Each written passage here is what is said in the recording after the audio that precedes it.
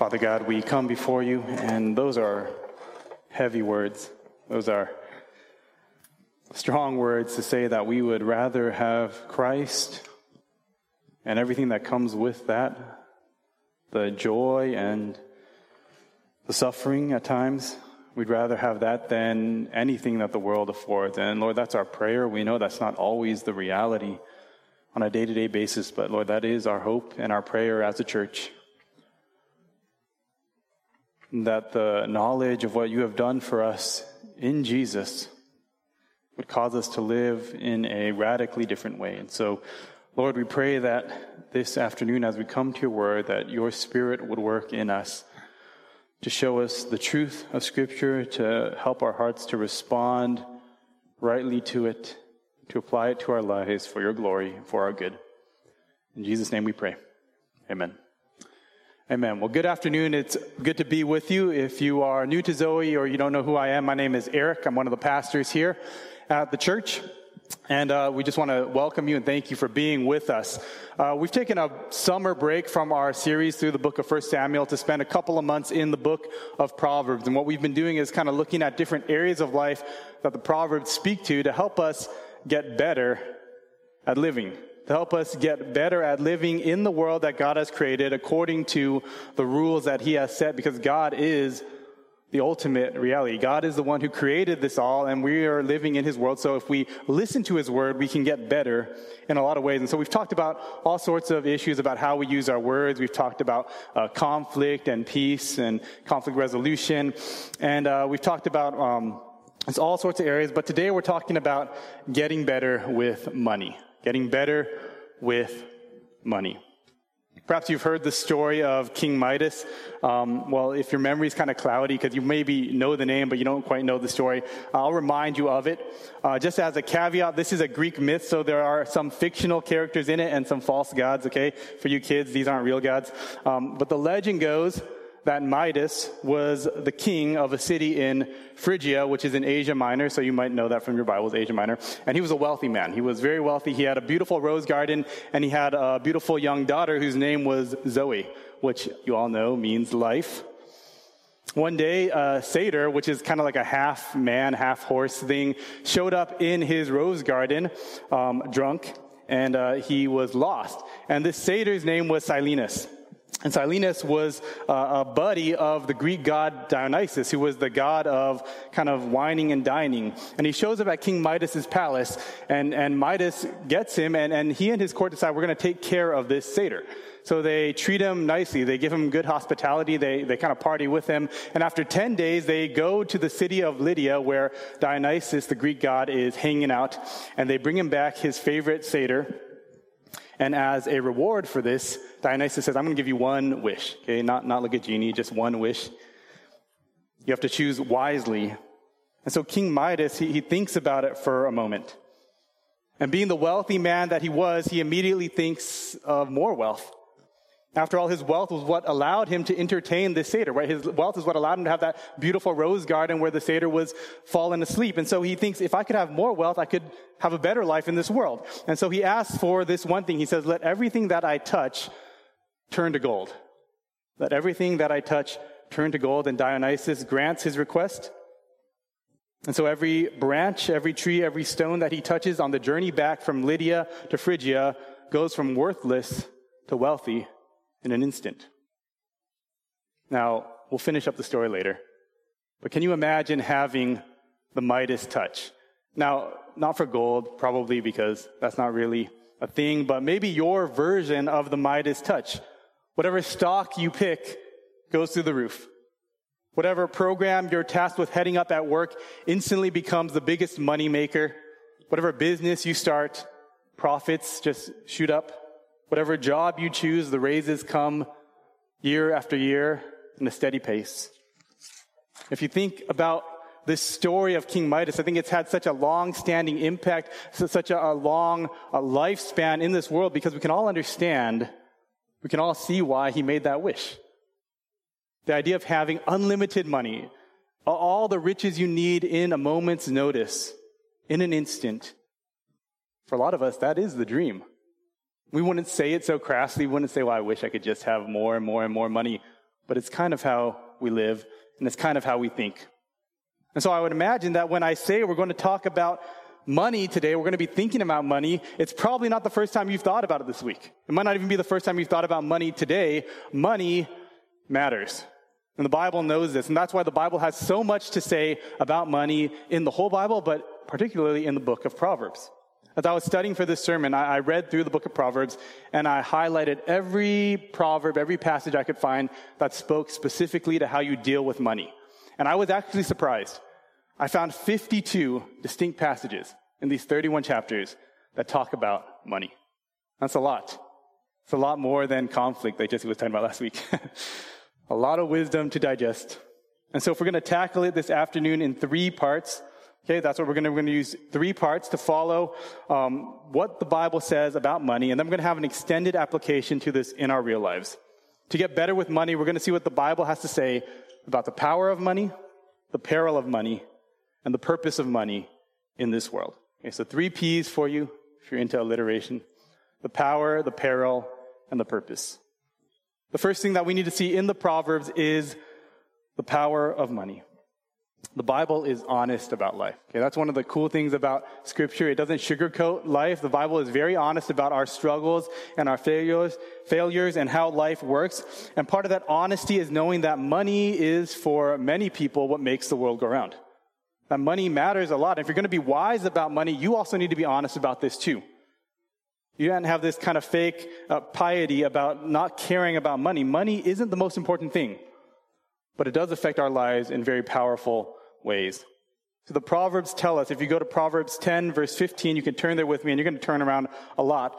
But Proverbs 10, verse 15, the Proverbs tell us that money can provide some security.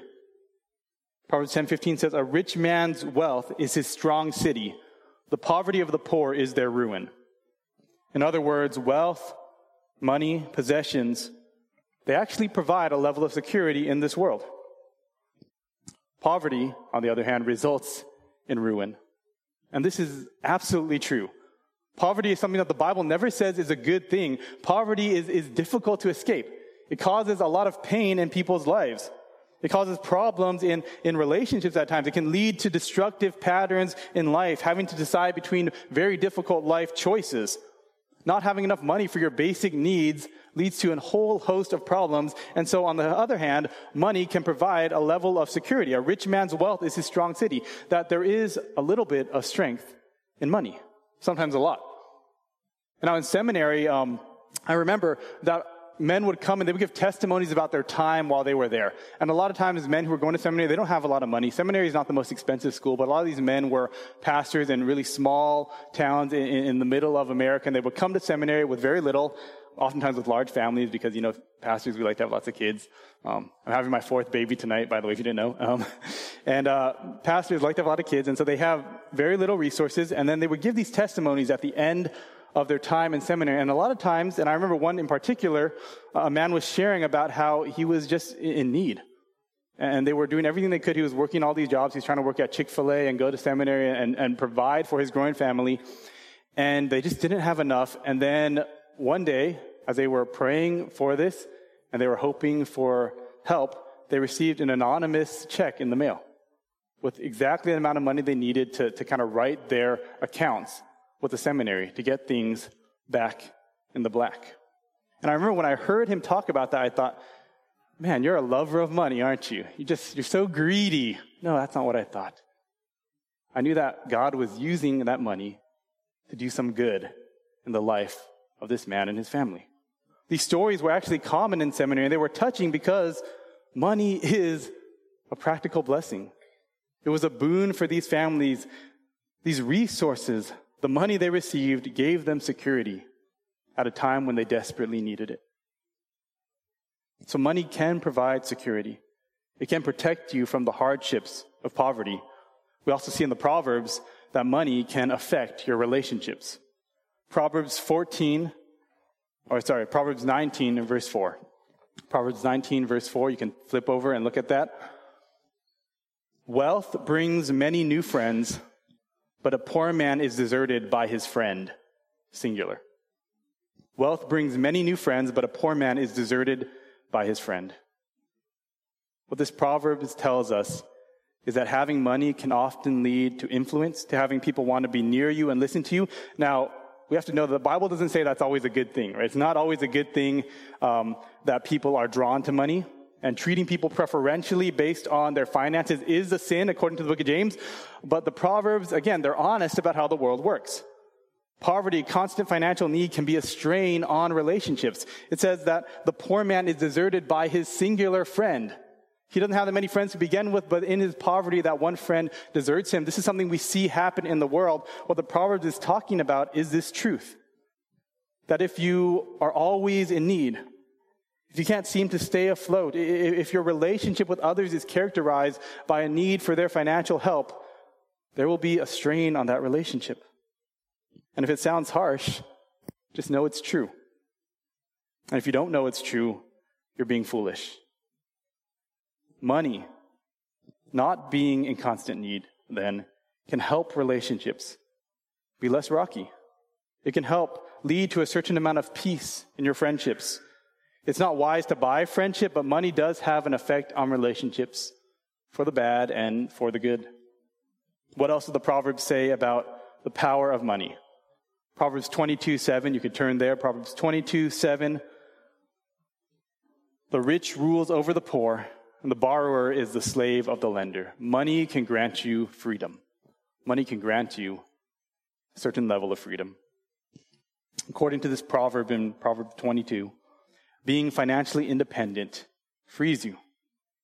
And we see this a lot in life. Money can give you the ability to live life as you think you ought, without needing to worry about your debt to someone else. And so the Bible talks about debt as a type of enslavement, where you are, in a sense, owned by another person to who you owe money. Now, the idea that money can grant freedom, that not needing to borrow money or receive money constantly from others frees you, is echoed in the New Testament. It's not just Old Testament. Paul talked about this when he said in Romans not to owe anyone anything except to love one another. Not having that debt on you frees you to love other people. I was reading a story this past week of a young lady who grew up with a father who was extremely controlling. He controlled everything that she could do, everything she could wear, every friend she could have, everything she could watch, everything she could do, say, or hear. And this went well into her mid-20s when she was a full-grown adult. And it wasn't until she began to save money on her own secretly that she was able to eventually find a place to live and could then take the job that she wanted and live in some measure of freedom from her father's domineering personality. Now, even in less extreme situations, it's true as well. By having enough money to live and take care of your needs, you are free to live your life in the way you see best. You're free to do that. Now, we're going to talk about what the best way is, but you're free to live in the way that you think is best, to use your resources as you see fit. So money is powerful. We need to start there. It can bless you, can give you many things. It matters in this world, and this is the starting point for wisdom when it comes to money. One of the worst things that we can do is try to talk about money in the church and say, you know what, money just doesn't matter. It doesn't matter at all. It's no big deal. Don't care about it. That's being dishonest. It's being disingenuous. It's like a preacher who tells you, don't care about your finances, just give all your finances to me. You need money. I need money. We all need money in this world. Okay, we need to start there.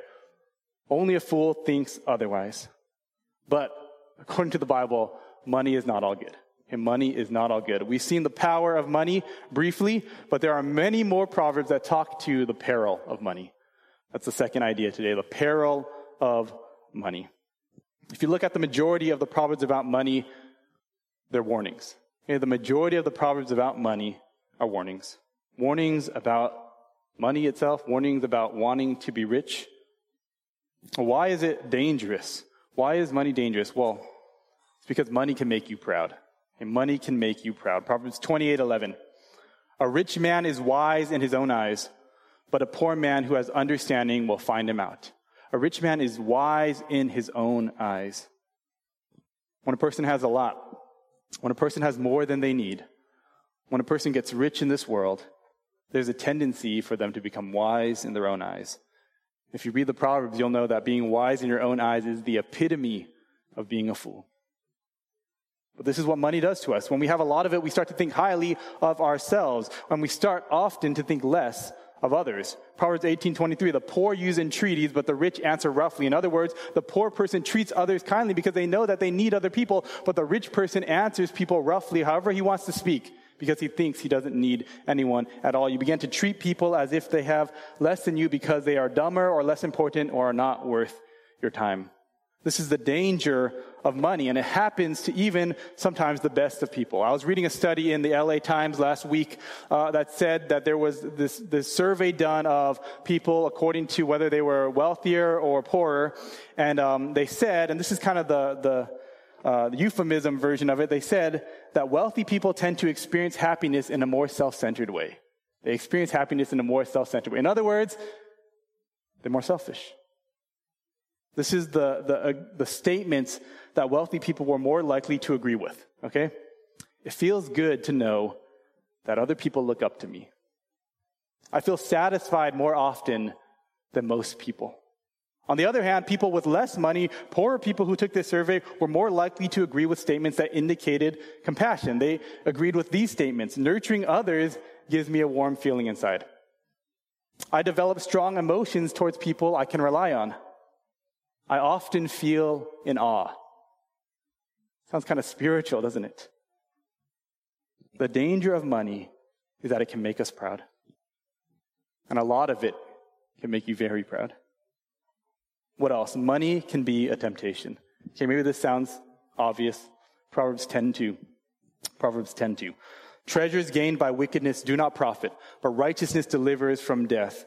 The desire for money can be a temptation to sin, particularly in our efforts to make more money or to protect the money we have, to do what we know is wrong, to gain treasure in this world.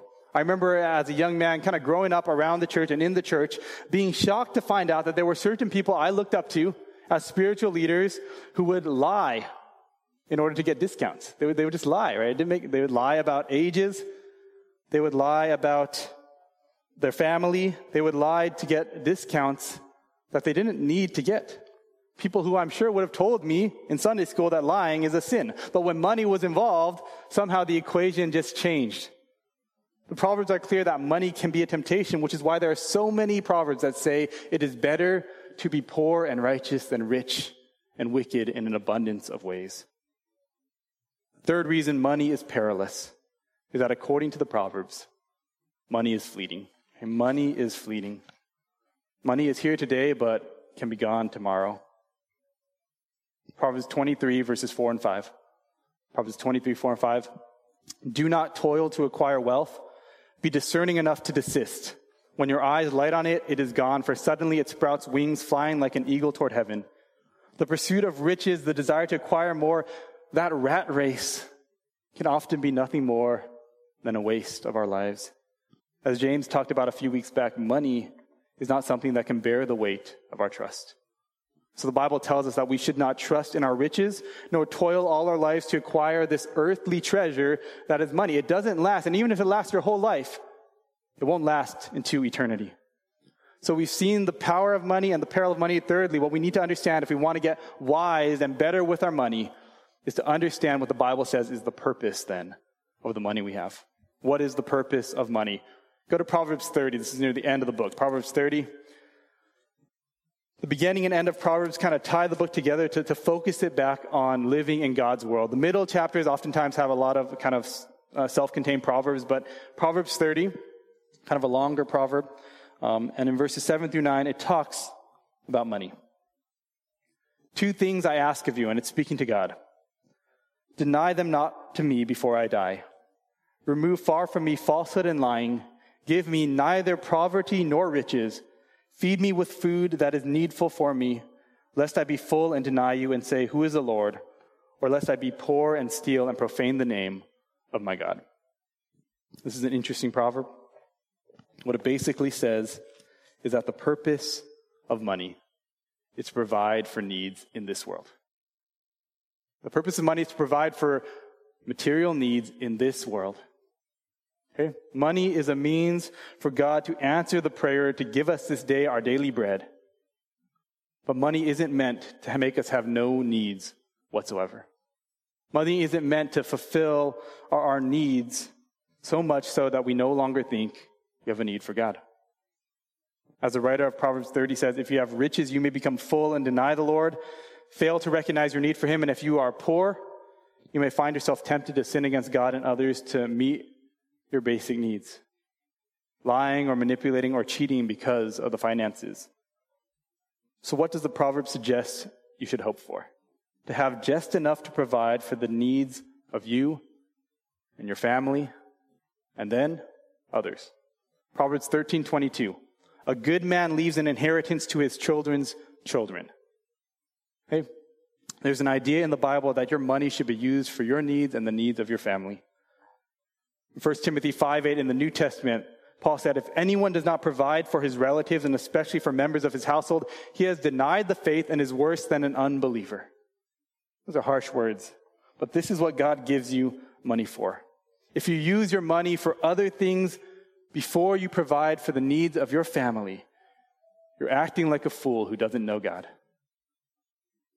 And what if you are diligent and you make enough money and you care for the needs of yourself and the needs of your family? Well, then the Proverbs say instead of being stuffed full, you should use that extra you have to care for the needs of those outside of your family. Proverbs 22:9. Whoever has a bountiful eye will be blessed, for he shares his bread with the poor. Whoever has a rich eye will be blessed, for he shares his bread with the poor. He doesn't just look to himself, he looks at the world around him, and in his riches shares his bread with those who are in need. We see this in the New Testament as well. Paul demands people to work in the New Testament church so they will not be a burden on others. And then he commends those who have a lot to willfully take up the burdens of those who cannot work. Use money wisely. Make enough for you not to burden other people, but at the same time, use what extra you have to lift up others' burdens. 1 Timothy 6. You can turn there if you want. 1 Timothy 6, verse 17.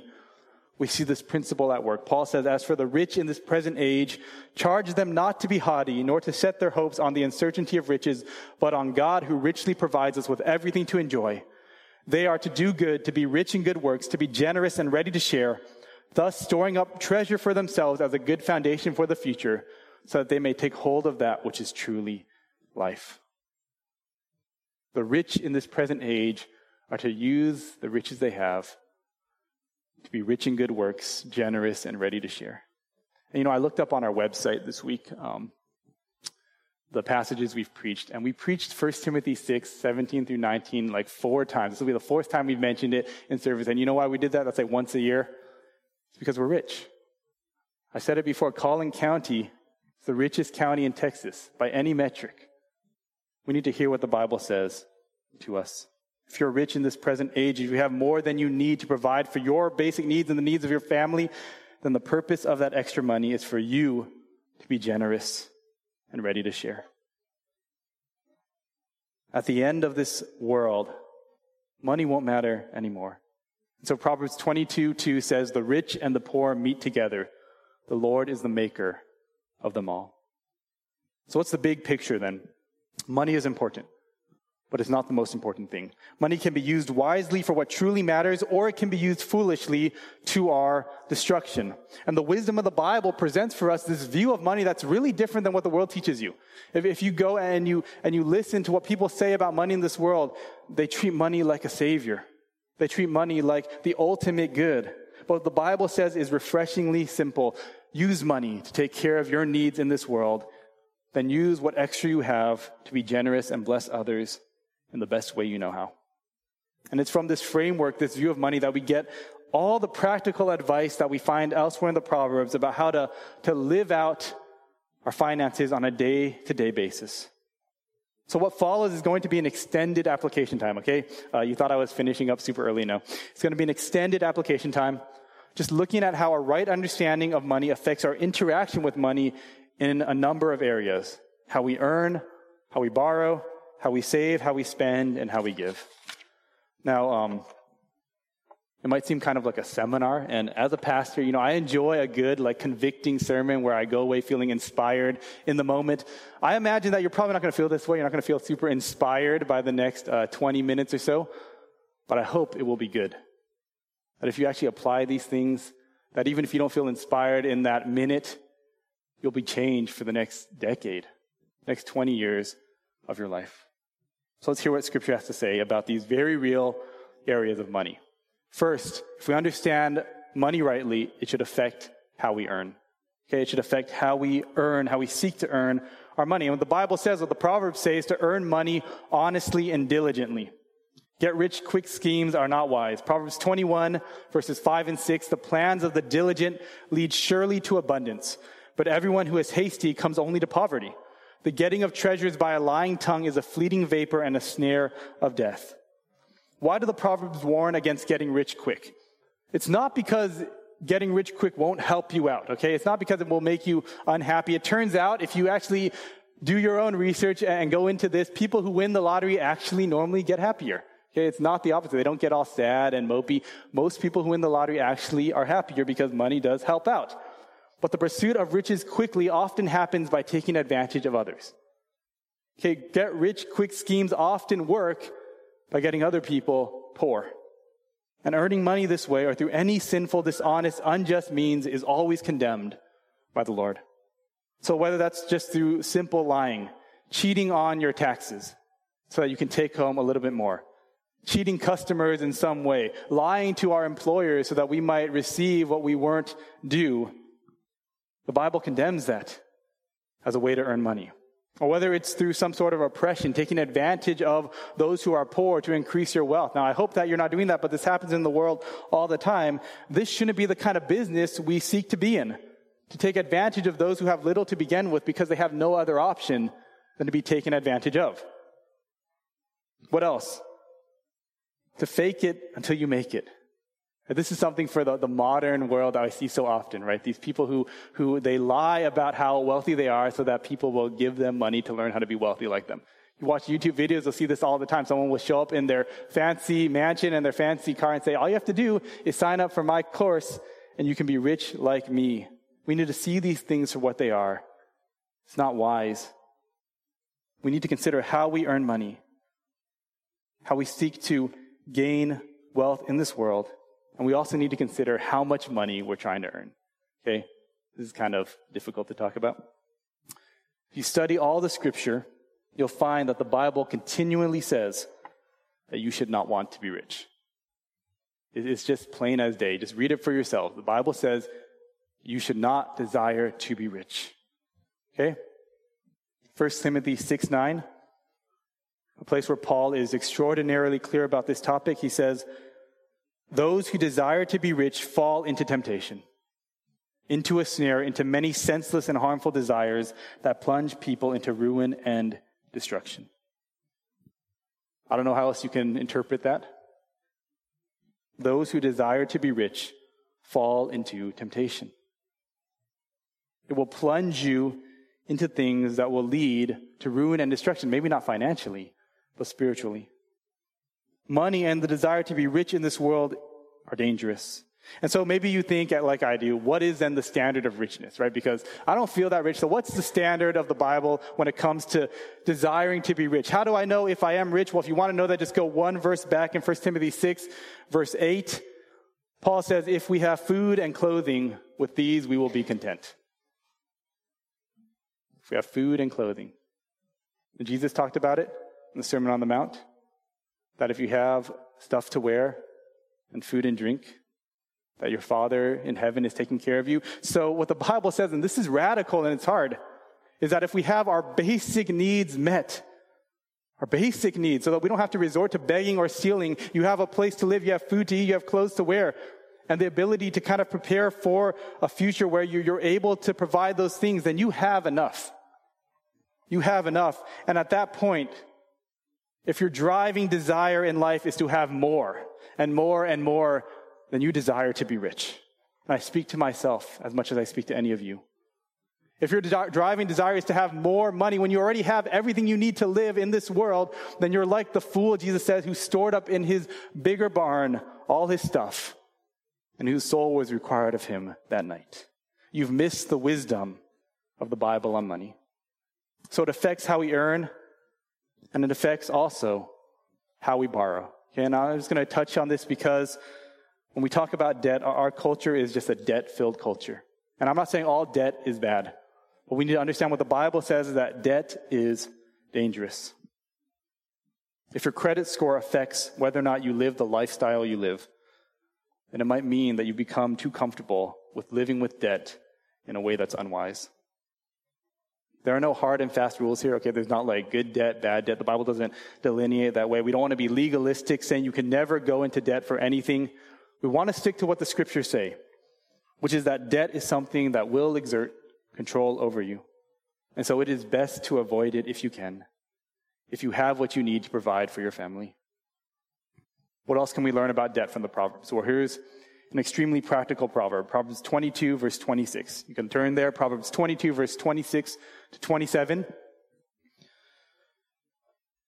says, "Be not one of those who gives pledges, who put up security for debts. If you have nothing with which to pay, why should your bed be taken from under you?" What this proverb is saying is that it is unwise to put at risk the things you need in pursuit of the things you want. Don't put up as security for a debt your basic needs so that your bed is taken from under you. And this could apply in a number of ways. And again, someone asked me actually last week, is there something that you most dislike speaking about as a pastor? I said, no, I like preaching about everything. And then this week I was like, you know what it is? It's money. I don't want to talk about that because it's practical.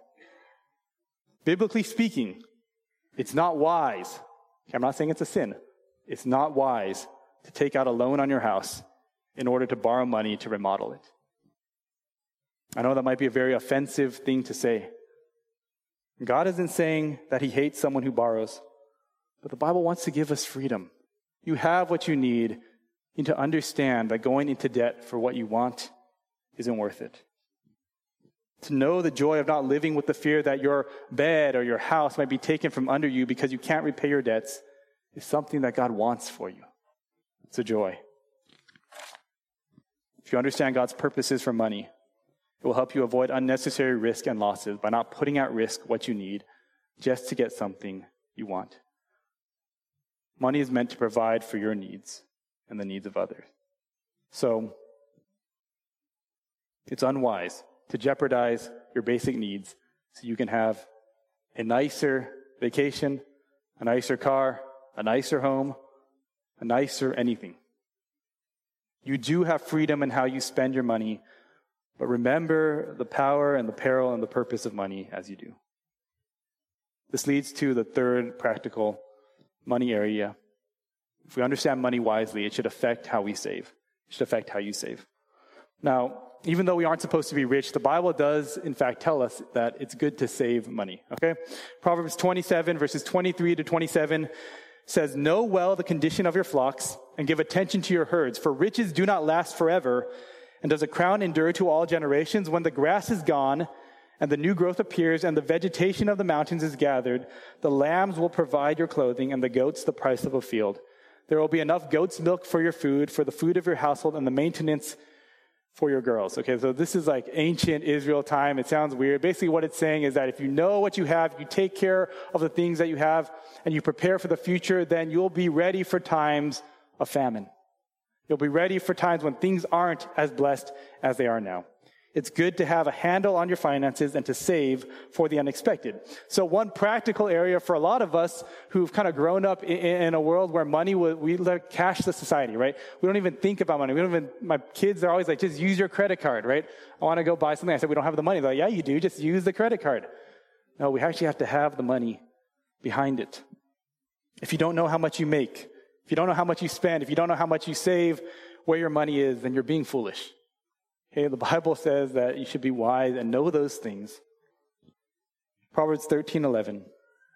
"Wealth gained hastily will dwindle, but whoever gathers little by little will increase it." The principle is that you need to be spending less than you are earning. You ought to be spending less than you are earning. And this flows from the idea that your finances have power to give you a measure of security in this world. By saving little by little, you can be ready for a rainy day to provide for yourself when unexpected things happen. Well, how do you do it? Okay, how are you supposed to do this? Know how much you spend, know how much you make, and make changes so that you can start to gather just little by little. It doesn't have to be a big thing. You can start very small. Some people call this living on the margin, which basically means live within your means so that you have enough to save for the future. There are a lot of ways you can do that. I mean, you can ask someone about it. There are a lot of like automated saving things. I'm not going to go into that. But know that this principle is found throughout Scripture.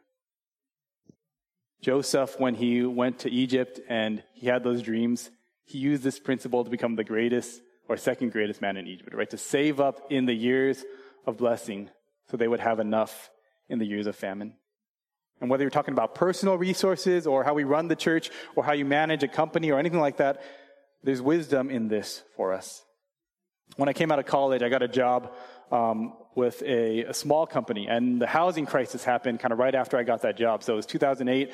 We had a housing crisis, and my boss of this small company with relatively, humble revenues, she was a Christian, and she operated the company by these biblical principles of saving diligently, slowly, and surely in the time of plenty.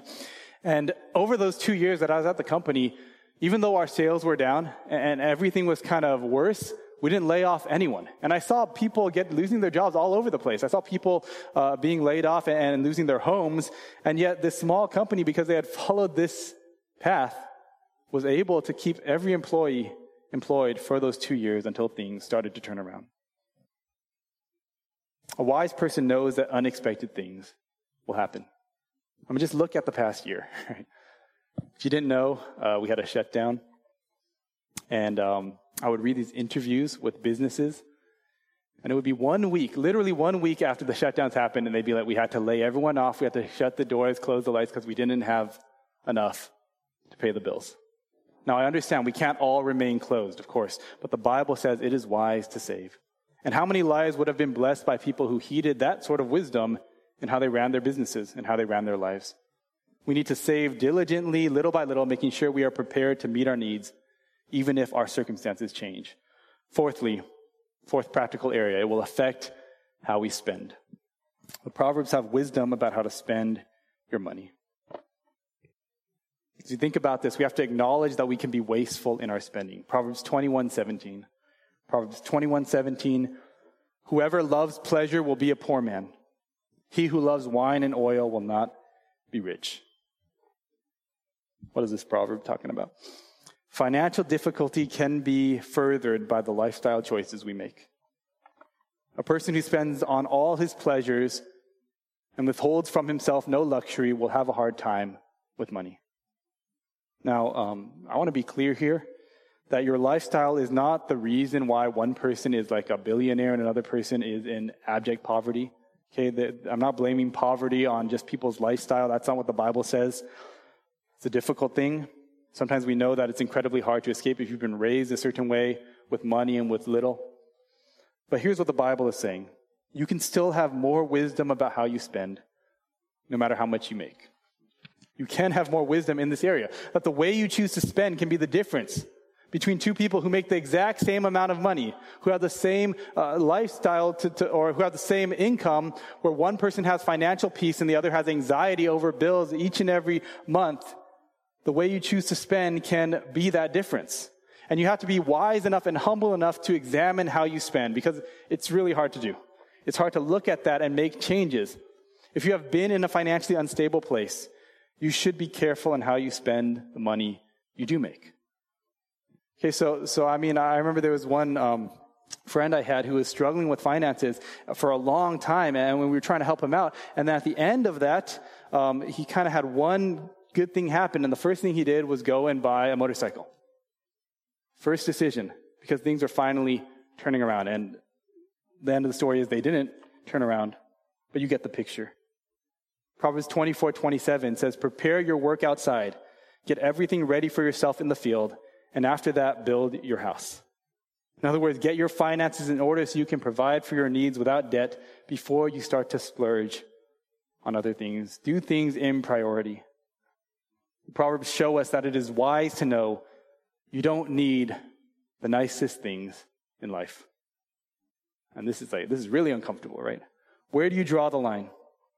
Obviously, people in the Bible had oil. Okay, so think about this. People in the Bible had wine and oil. The proverb says if someone spends everything on wine and oil, he's going to be poor. But there were people in the Bible with wine and oil. Remember that one lady who had that really expensive perfume and she put it on Jesus' feet, and Jesus wasn't like, oh man, what's wrong with you? He praised her for it. And so there's kind of a gray area here. Can you spend money on the nice things in life? Yeah, you can. Are you allowed to buy the name brand seltzer water? Not in our home, but yeah, you can buy Topo Chico if you want, okay? Understand that these are principles, not laws. And if you have developed a wise way of handling money, if you've kind of applied the wisdom of God to your finances, then you do have freedom to spend on some luxuries in life. But that spending on luxuries should come last. It should come last. If your relationship with money is first of all about using it to enjoy the good things in life, instead of managing it and stewarding it in wise ways, then you probably will make foolish decisions. Buying things you don't need. Things that leave you in debt, unable to save for your future. Having subscriptions and memberships and payment plans at the expense of being able to give generously to those around you. And this leads us to the last and maybe the most important practical point. A wise, biblical, better view of money will affect how you give. Will affect how you give. One of the hallmarks of someone who understands biblical truth on money is that they desire to give. Proverbs say if we understand the power and the peril and the purpose of money, we should want to give generously to the Lord and we should want to give generously to others. And this makes so much sense if you think about it. If having too little money causes problems, but having too much is a danger, then if you have more than you need, it's your joy to give it away to others. On the one hand, you can give it to the Lord. You can. Proverbs 3:9 says, honor the Lord with your wealth and the first fruits of all your produce. So the Bible encourages using your money, the best of what you have, to honor the Lord, to use it for his purposes. Now, we need to understand the reason for this. It's not just so that the pastors can get rich. Okay? The reason why it says honor the Lord with your finances is because we are living in God's world. This is the beginning of wisdom. Everything you have literally comes from him. Anything that you have is because of God. Your ability to earn, the brain you use, the skills that you've learned, all that is due to God. And so honoring him with your money helps you acknowledge where all of this comes from. It keeps you humble in the right way. The Old Testament Israelites had a system of tithing where they gave to the religious system. We don't have that today. Okay, so how can you give to the Lord? You can give to the church. You don't have to. You can give to missionaries. You can give to organizations who are working to spread the kingdom of God and the gospel. You can invest in the work of sharing the good news of Jesus. That will honor the Lord with your wealth. So give to the Lord. And on the other hand, the Bible says you should give to others. Proverbs 11:24. Proverbs 11:24. One gives freely, yet grows all the richer. Another withholds what he should give and only suffers want. Whoever brings blessing will be enriched. And one who waters will himself be watered.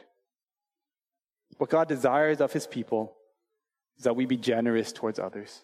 That we give and we receive generously and wisely. Proverbs 19:17. Whoever is generous to the poor lends to the Lord, and he will repay him for his deed. It's incredible, right? Whoever is generous to the poor lends to the Lord, and he will repay him for his deed. These proverbs tell us that God loves generosity. The New Testament says it too. The Lord loves a cheerful giver. Using your money generously pays dividends spiritually in your life. It leads to peace. It leads to relationships. It leads to not being controlled by money. It leads to blessing. It leads to God's pleasure. What does that mean? It means as a Christian,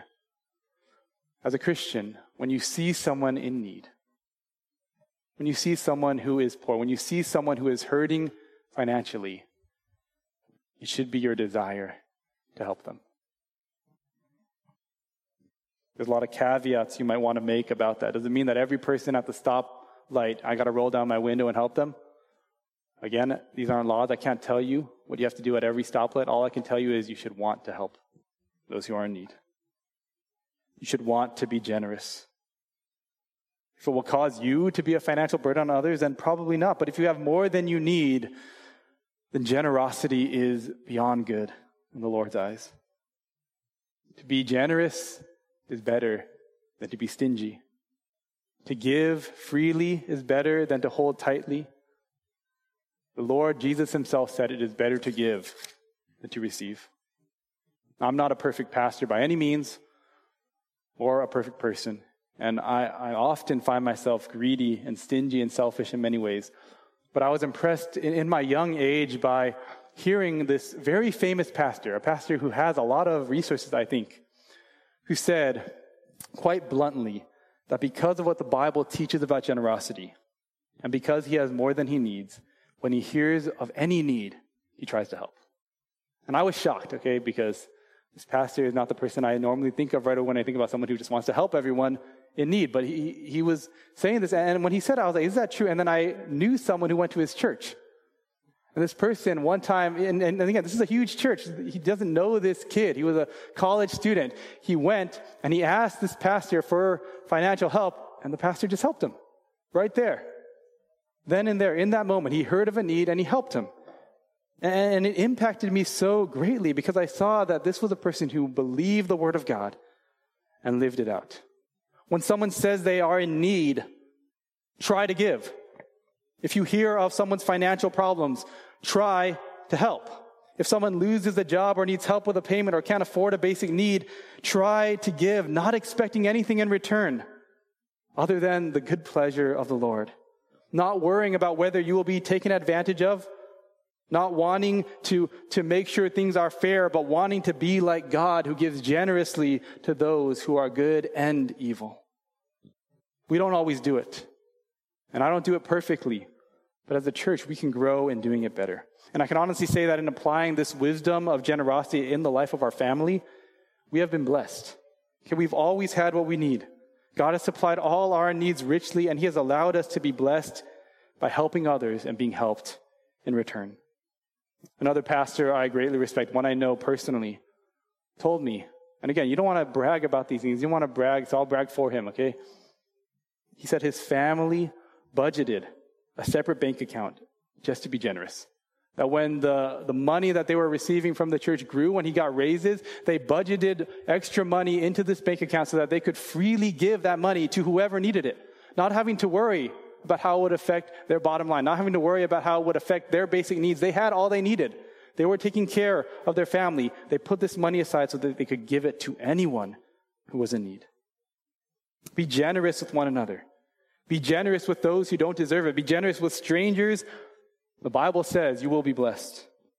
When you lend to others, don't expect to receive anything back.